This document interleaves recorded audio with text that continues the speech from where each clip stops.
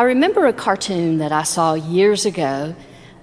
The first frame of the cartoon showed a man holding on to what appeared to be a root sticking out from a cliff face, and below him there was this terrible drop. It was obvious falling would be a very dangerous thing, and above him was an extended cliff. There was no way he could climb back up that, and he was calling out for help. Help me, somebody help me. I'm hanging on for my life, somebody help me. And after a little while he realized no one was up there, so he changed his cry for help, and he said, God help me. And in the next scene in the cartoon, you see God at the top of the cliff. I will admit that God had a remarkable resemblance to Charlton Heston in the Ten Commandments, but still it was obvious it was God. And God says, I'm here, my son, what do you need? And the man hanging on to the root said, what do you mean, what do I need? I've fallen off a cliff. Throw me a rope down. And God said, I'm really sorry, I don't have a rope, but let go and I will catch you. The man said, no, are you kidding me? Throw a rope down, find a vine, find something that you can throw down to save me. And God said, I don't have anything, but let go and I will catch you. And then there was silence. And God said, are you still down there? And the man said, is there anyone else up there? Now, we would probably be in the same boat as that man if we had fallen off a cliff, we were hanging onto a rope, and we heard a voice from on high, and we couldn't tell who the voice belonged to or where it was coming from, and the voice told us to do something that seemed completely inconsistent with life. We would be in the same boat. We would not risk our lives to let go of that branch to see if God would catch us. We would not do that. Let me ask you this morning, what do you believe so strongly that you base your life on it? What do you believe so strongly that you order your life around those beliefs? And I know we're in church. The official answer is Jesus. We will get there, I promise. But I'm going to suggest a couple of other options for you that might at least get you to thinking. We believe that the sun will come up every morning. Even if we get up very early before dawn, we still know that the sun is going to come up. Even if we get up and the clouds cover the sky and there's thunder and lightning and driving rain, we still believe the sun is there. We've been taught through the years via science that the earth rotates around the sun, the days get longer, the days get shorter. It seems so simple. We would not doubt the presence of the sun, and yet generations ago people did. They would offer sacrifices to all kinds of gods just to make sure that when the winter came, the sun didn't go away completely. And then in the spring, they would offer sacrifices again, sacrifices of thanksgiving, because the sun was coming back. We believe that we can completely rely on the sun to come up every morning. What if you got up one morning? Let's just say you set your alarm clock for 6:30. You got up this time of year, 6:30, dawn should be breaking. You should be able to see dew on the grass outside your house. And what you saw instead was the midnight sky. No clouds, just stars. You would look at your clock and go, is my clock wrong? You would look at your phone and say, no, my phone just tells me this is the right time. You would go turn your television on and find that every channel had the most current news story about the fact that the earth had stopped spinning. And you discovered that you were now on the dark side of the earth with no hope of seeing the sun again. How would you feel? You would have to rearrange your entire life. You would feel that both God and science had betrayed you. So what we believe strongly enough to base our lives on really is important. Think about another suggestion. Think about driving. We get in a car, several tons of metal with wheels, and we believe that the people around us are going to drive according to traffic laws, and they're going to drive safely, and that we can all trust that we will be safe on the roads. That's what we believe when we get in our cars to go anywhere. Have you ever been to Italy? If you've ever been to Italy and driven down a street in Italy, you may have noticed that every car parked on the side of the street has a dent, a ding, a scrape, a missing bumper, a missing mirror. All of these signs that people in Italy don't have the same belief in traffic laws that we do. When you get to a major intersection in Italy, you discover that traffic lights are mere suggestions, not expectations. They believe differently than we believe. I've been on mission trips in a number of places, including in a place that Mulberry Street has gone and will continue to go. I'm really excited about that. I look forward to going to the Dominican Republic with you. I've been to Barahona. I've worked with Pastor Pedro. One time we were down there with a group of people. We had to go back to Santo Domingo to pick up someone who was traveling later than the rest of the group. The young man who was one of our guides drove to Santo Domingo, and I went with him. We were going to run several errands and then go to the airport. When you get off the main wide 4- and 5-lane streets in Santo Domingo, you are in neighborhoods, and no intersection has a traffic light. There's not a stop sign to be seen. There's not a yield sign. There's nothing.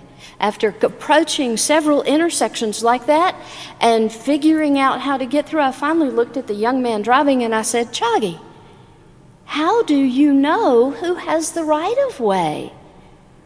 His answer was very simple. It depends on who has the most nerve.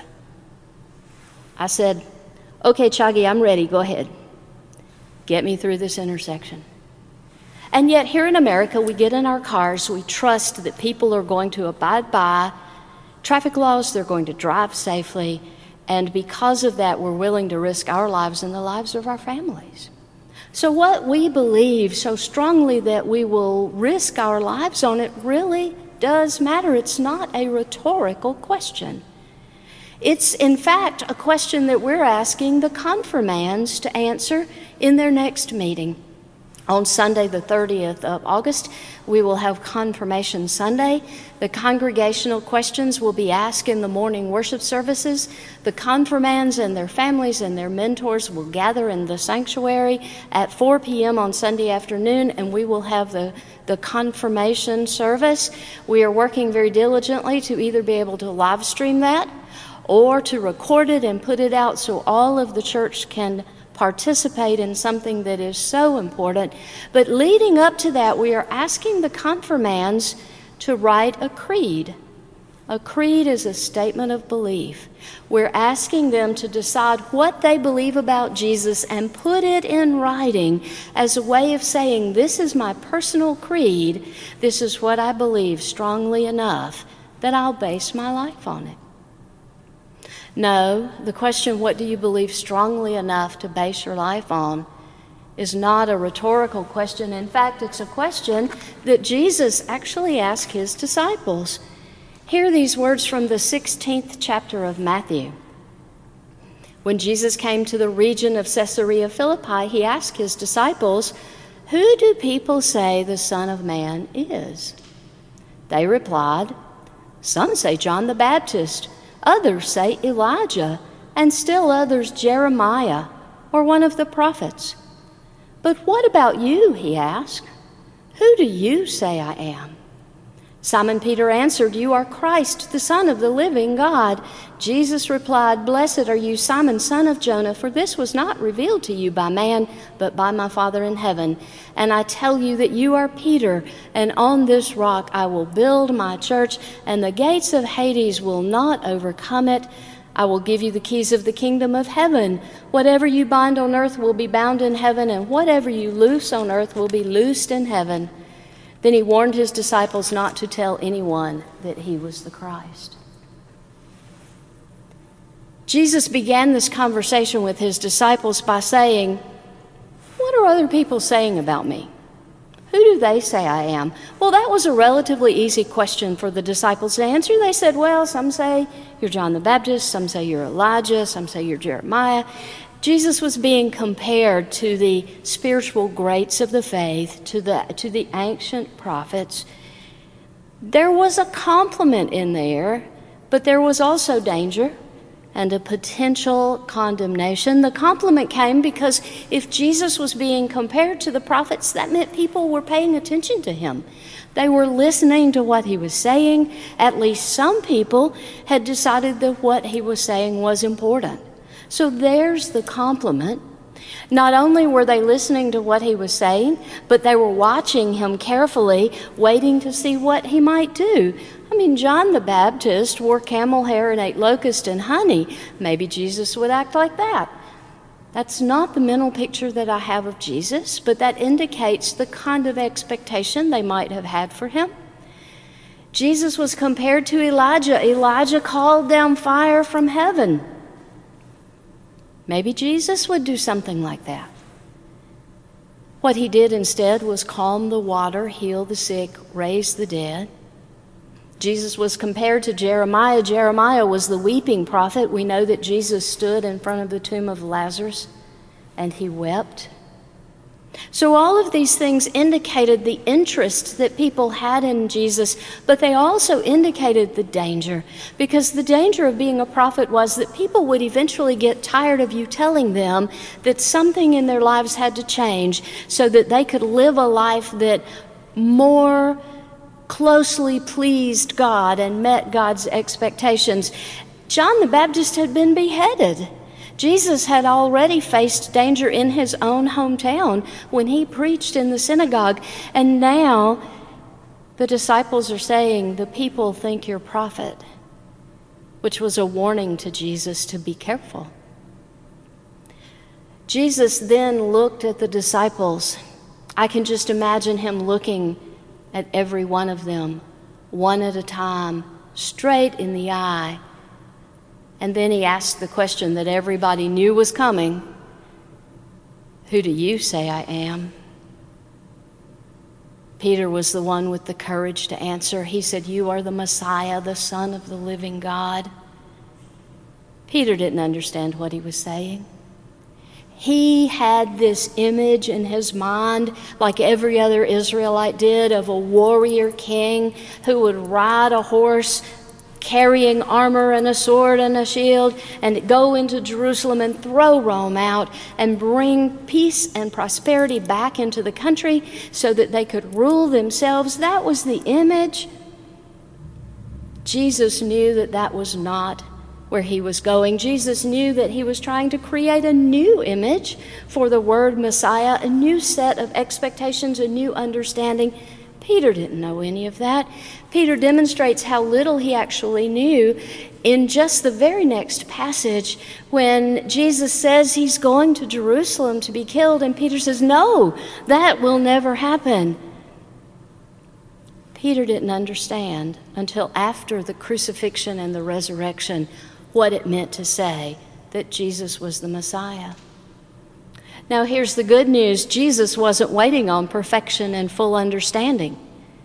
Jesus knew that Peter didn't understand.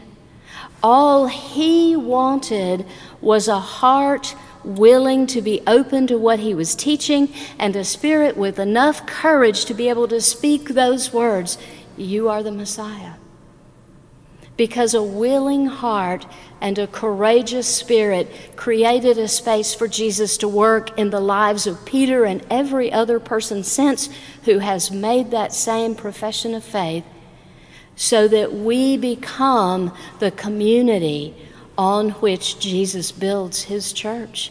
That statement of faith becomes what brings us into the community that helps us become stronger disciples, that helps us share our faith with others. Making that statement, whether we fully understand it or not, indicates that we're willing to take a step toward Jesus and invite him to work in our lives.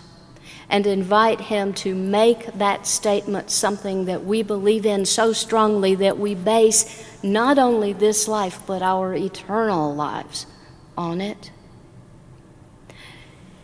Jesus looked at Peter and congratulated him for making that statement of faith.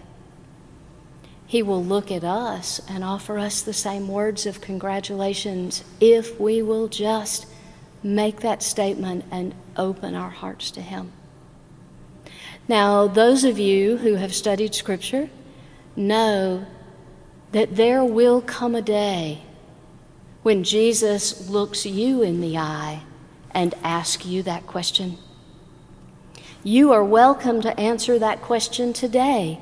You are welcome to answer that question by creating a statement of faith, maybe even writing it down by saying, Jesus, this is what I believe to be true about you, and I base my life on what I'm saying. You are welcome. You are encouraged. You are invited to do that, and to do it today if you haven't already.